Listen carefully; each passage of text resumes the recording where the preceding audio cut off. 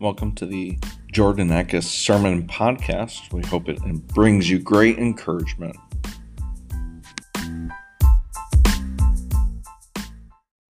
In your Bibles, got an easy chapter to find this morning. We'll be in Genesis chapter 1.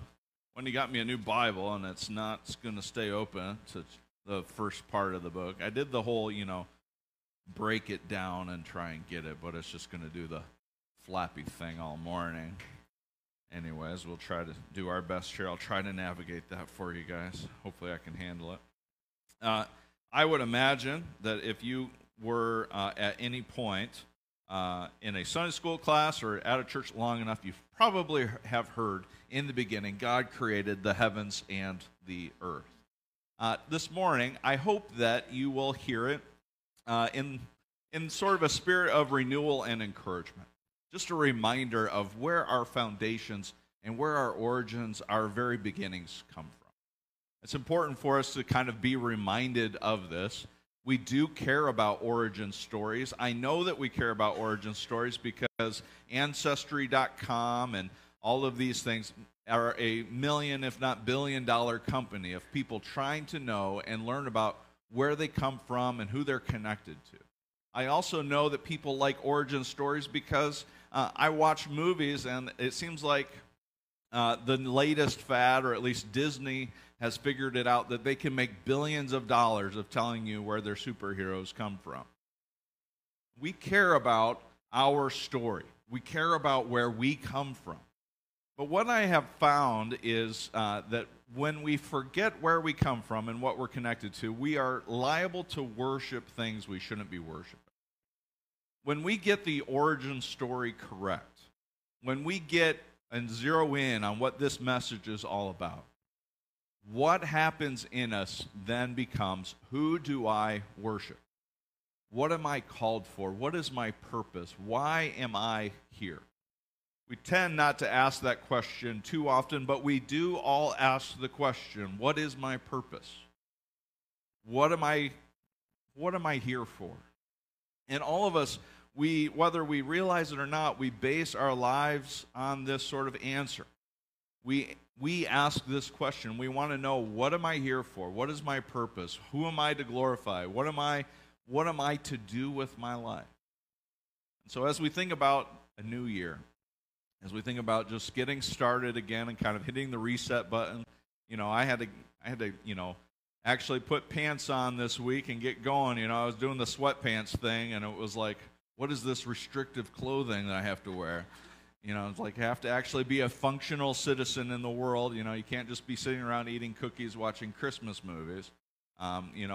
Nothing like hitting Hallmark on repeat, right? No. But what are we here for? What are we here for? Let's hit the reset button. Let's remind ourselves that we are created for a purpose. Let's remind ourselves where we come from. Let's spend time in God's Word. Let's pray. God, we love you. Thank you for loving us. Thank you for the story of creation. May we hear it with ears this morning that hear from you of our worth, of our dignity, of your love. May we see your power and your faithfulness. May we see you. May we find our purpose in you. May we get a sense of who we are called to be today in our family, in our community, in our workplace, among our friends. Lord, may we see our identity in you and what you're doing to renew us, care for us, and work on our souls today. God, we are drawn to you. May we worship and glorify you in all things.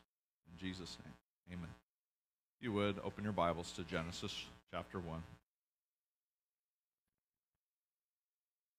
In the beginning, God created the heavens and the earth.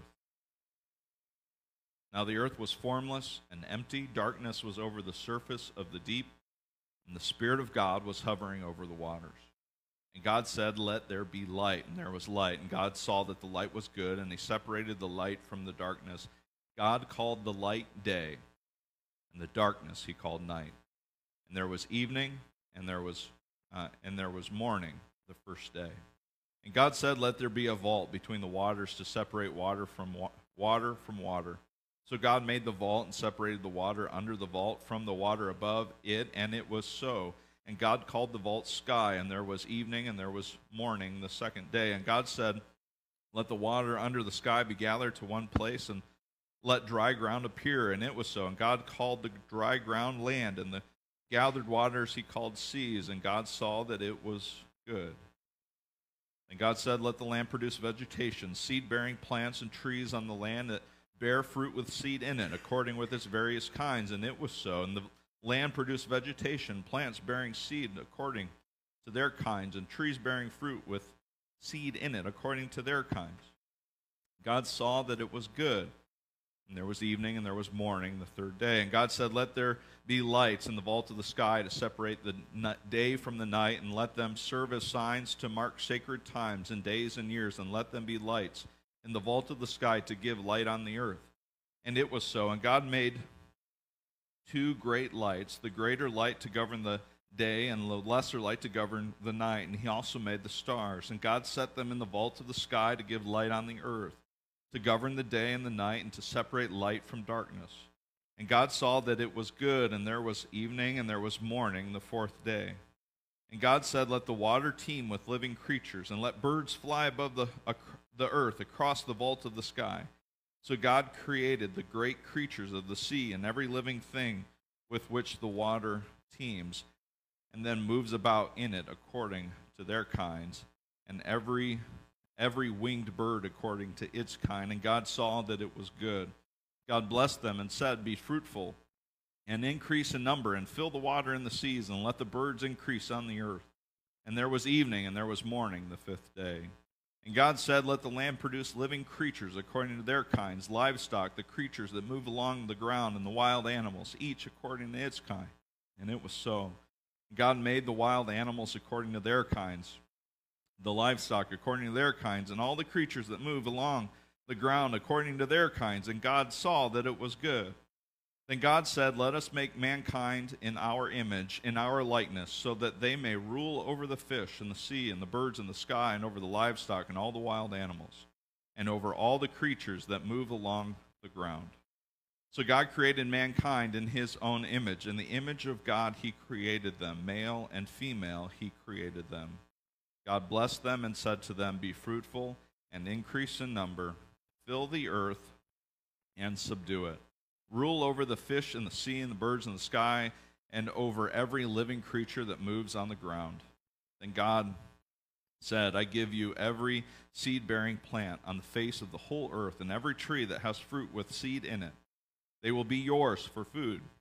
And to all the beasts of the earth, and all the birds in the sky, and all the creatures that move along the ground, everything that has breath of life in it, I give every green plant for food.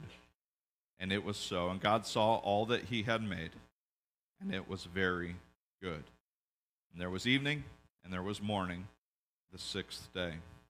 Thus the heavens and the earth were completed in all their vast array.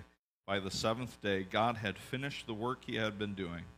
So on the seventh day, he rested from all his work.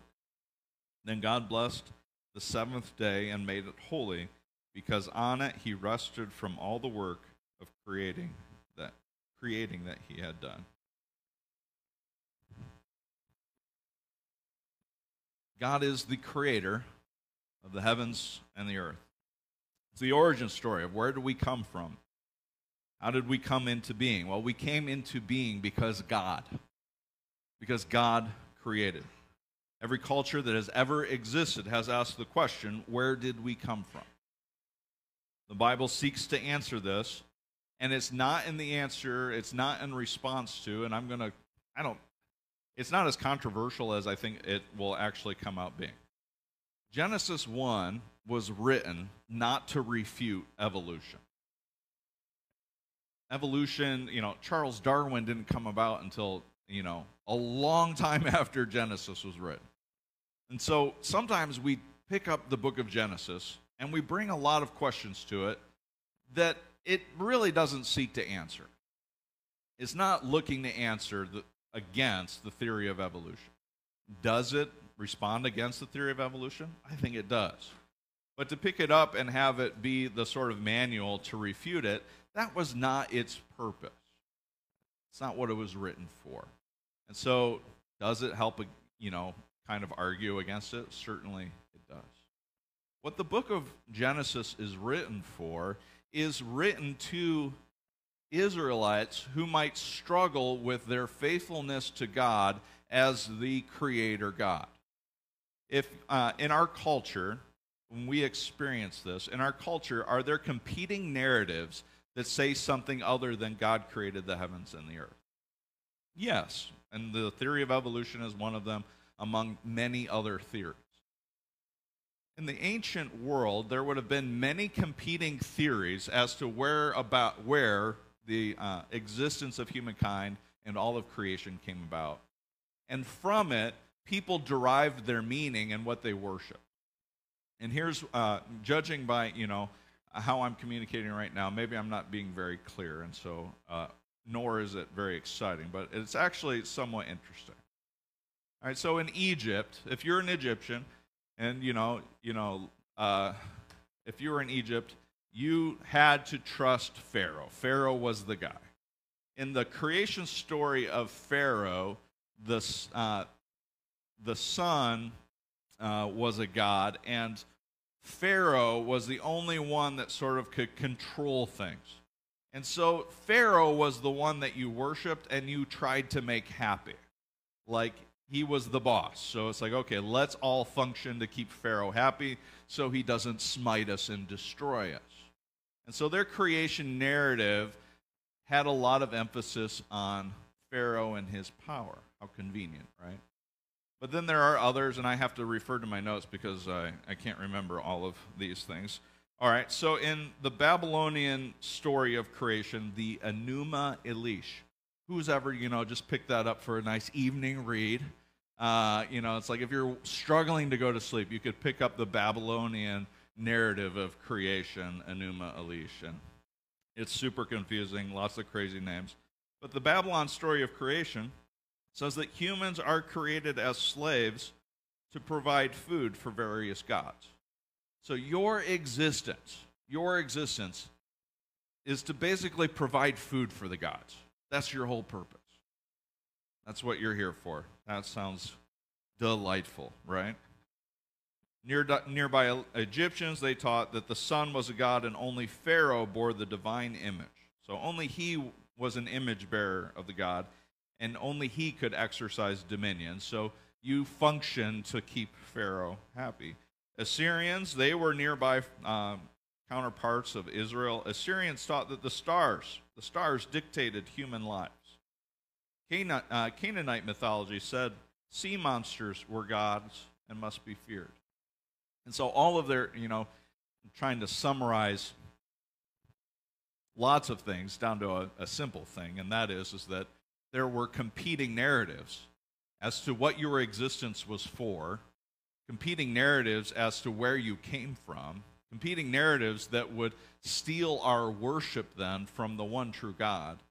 And so when you read through Genesis 1, it becomes this sort of steady drumbeat of this message that says that the Lord is creator of the heavens and the earth. And he's the one who's forming and filling it. And he's the one who sets the stars in the sky. Where one narrative might say that the stars are what dictates your lives. And we still hear that today. What does your astrology say? That comes all the way back to Assyrian culture. That goes all the way back a long, long time ago from a false narrative that says the stars are dictating what you should be doing.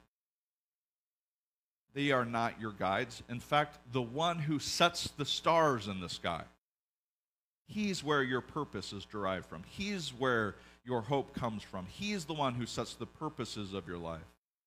The one who sets the stars also sets your days and your trajectory. And so we need to read this book kind of take a step back and ask the question, who is this written to and why is it written? Well, there are competing narratives that are warring for the worship of God and God only. And there is competition for worship, and God is wanting his people to remain faithful to him. His people to know that he sets the purposes. He sets the agenda. That he alone is worthy of their worship. Does that make sense? So it's not a book written about evolution, though it certainly can refute that. And I think we ask, picking up Genesis is kind of like adventures in asking the wrong questions. Like, we spent a lot of time debating creation and how long it took and how old the earth is. I don't think there's a quiz when we get to heaven if God says, hey, was it a literal 7 days or was it a figurative? I don't think he cares. I think he cares that you love him and devote your life to him. If the earth is 1 billion years old, great. It's really old, and God's been faithful over it all that time. If it's 8,000 years old, great. God's been faithful and obedient and caring for it all this time. Does that make sense? Does that offend you? I hope it doesn't offend you. I don't know why it would. But it doesn't change my faithfulness to Jesus one way or the other. Jesus was with God in the beginning. He's the creator of the heavens and the earth. I trust Jesus Christ to know. And so I don't want to diverge down paths in the book of Genesis that I don't know that it's trying to answer. It's not trying to tell you how old the earth is. It's trying to tell you that it's trying to tell you that God is the creator of the heavens and the earth and we trust in him and him only. It's trying to tell you that. So we stay faithful to God. Whether the earth is 1 billion years old, a gazillion, billion, trillion years old, or if it was just made last week. And it's been one weird, like we talk about like some weird conspiracy theory or like whatever. I like the internet. It's fun. All right. But friends, the question is who is the creator? The creator is Elohim. The creator is God himself. And what's fun about the word create there is that when it says, in the beginning, God created the heavens and the earth, the word created there, it is used exclusively by God or for God's creation. It is a word that is exclusive for God's creative act, not only in Genesis, but it's used elsewhere in God's creative work in the ongoing happenings of everyday life. That it is God still at work, God still creating, God still renewing, God still caring for his creation. And throughout the Bible, whenever the word is used, it is used exclusively for God working in the world, God working in people's lives. And so as we kind of work our way through scriptures, I'm excited when we get to Isaiah where this sort of comes out even more. That God is the creator God and caring for his creation. So God is forming and filling. There is a sort of sense of chaos in the world that God is bringing order and structure, and he's caring for his creation. He's forming and filling it, that we might be his creation.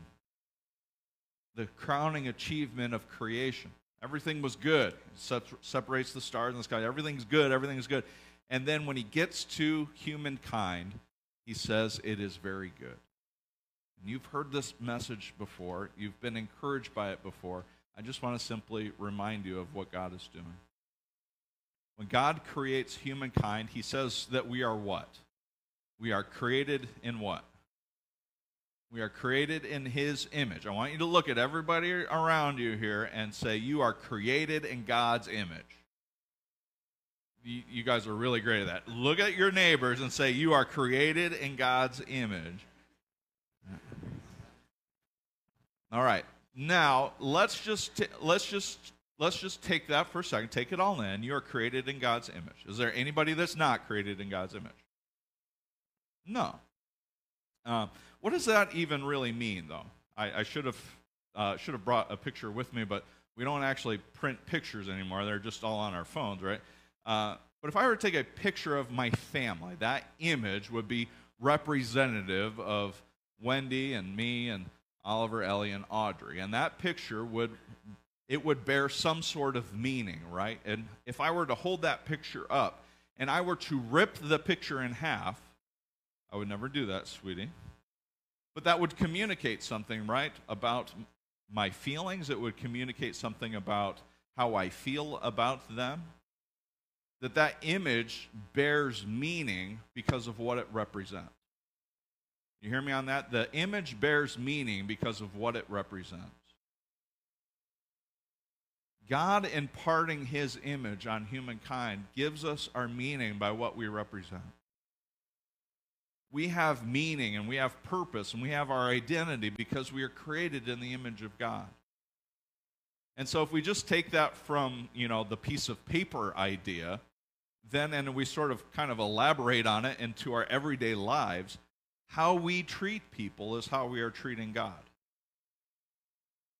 How we treat one another, how we feel about ourselves, how we talk about others, whatever we do is a attributing of how we care about God and worship him. And here's how Jesus boils it down, and I think it makes the most sense. What does Jesus say the greatest commandment is? To love the Lord our God with all of our heart, soul, mind, and strength. And then to do what? To love our neighbor as ourselves. And what I think the greatest commandments does is it teaches us how to care for one another as image bearers of God. You have meaning because of who you represent.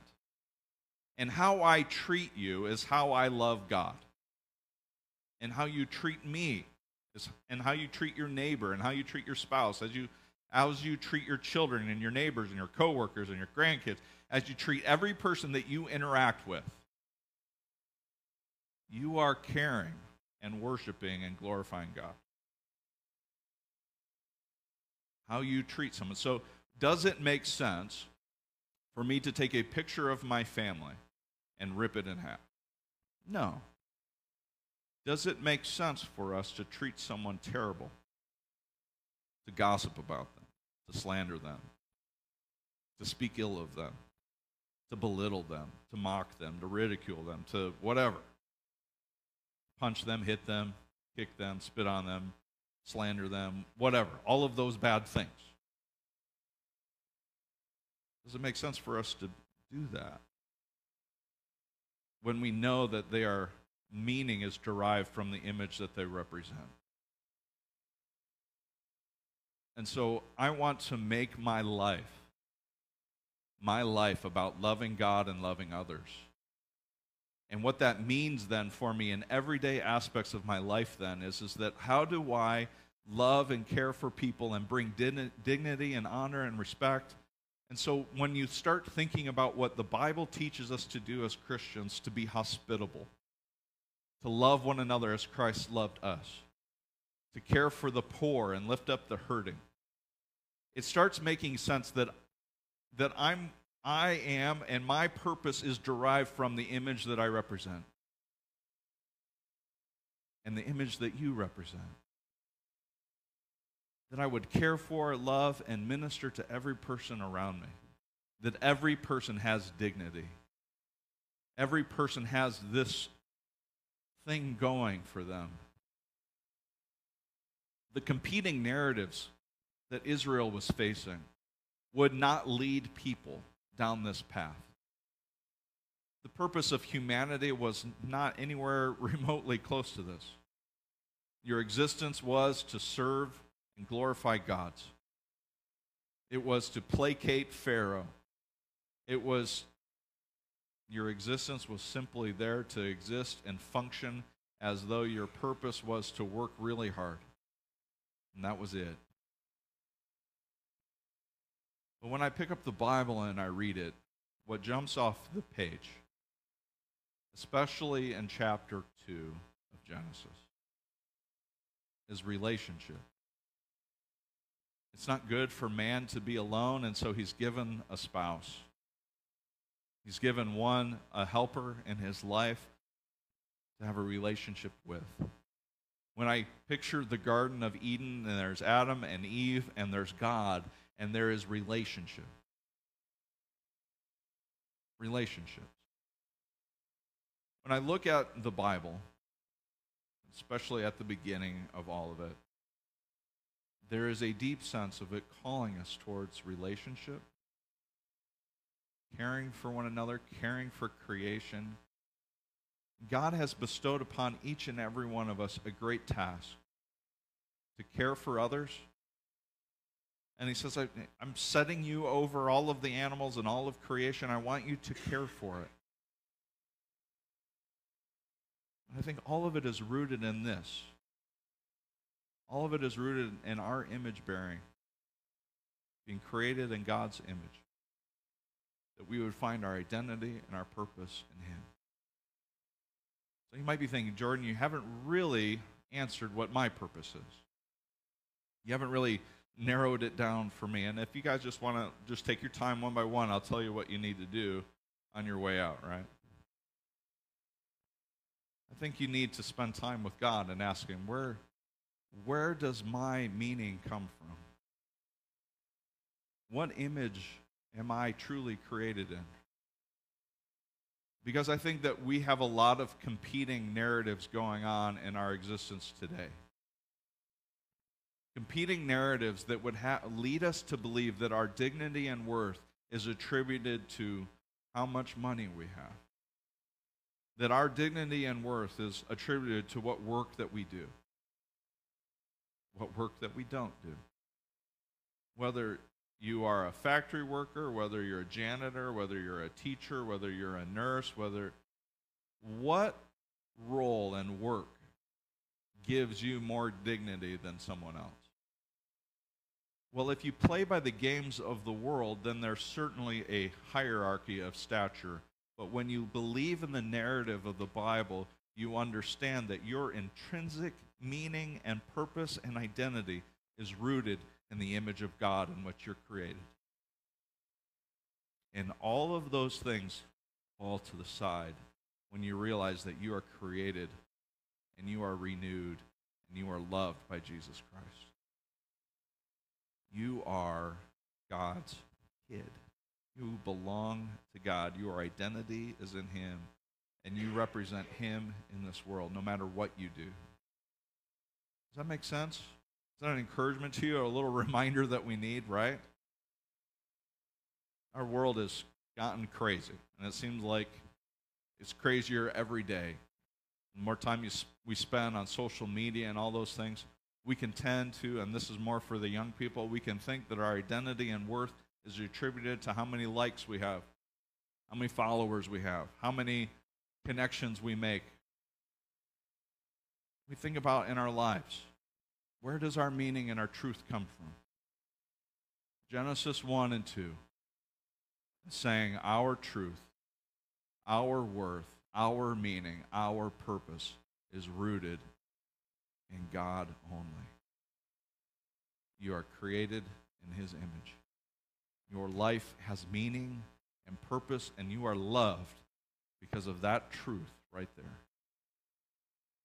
We can navigate all of the craziness in life by simply spending time in Genesis 1 and 2 and knowing that our purpose and our identity is rooted in God. Now it all goes way downhill in chapter 3, and we'll cover that in the weeks to come. But today, the creation story.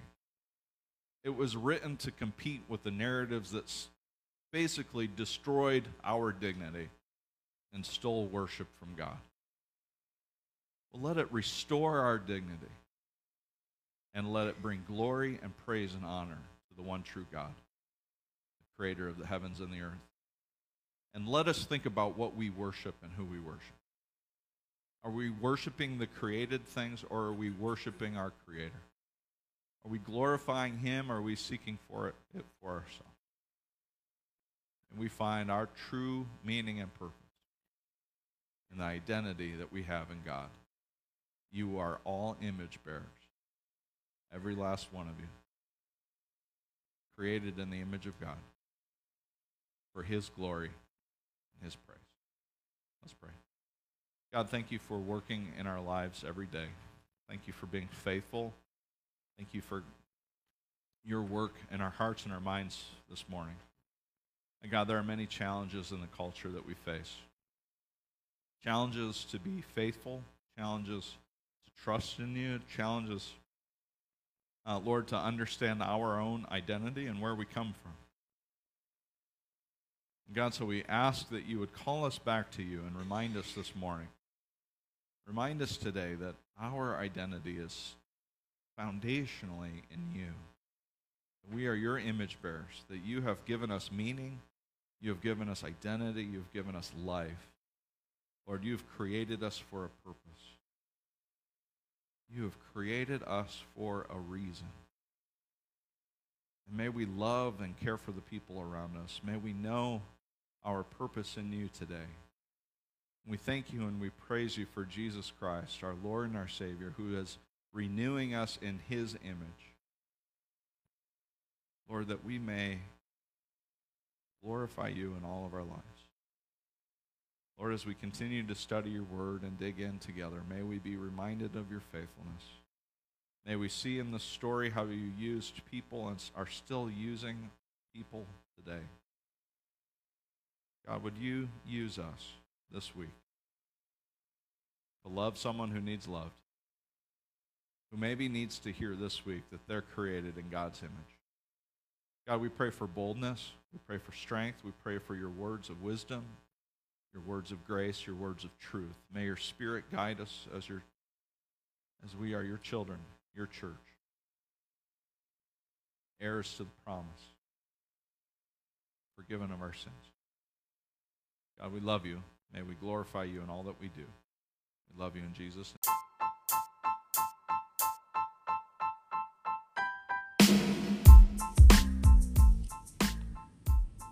Thank you for listening to the Jordan Eckes Sermon Podcast.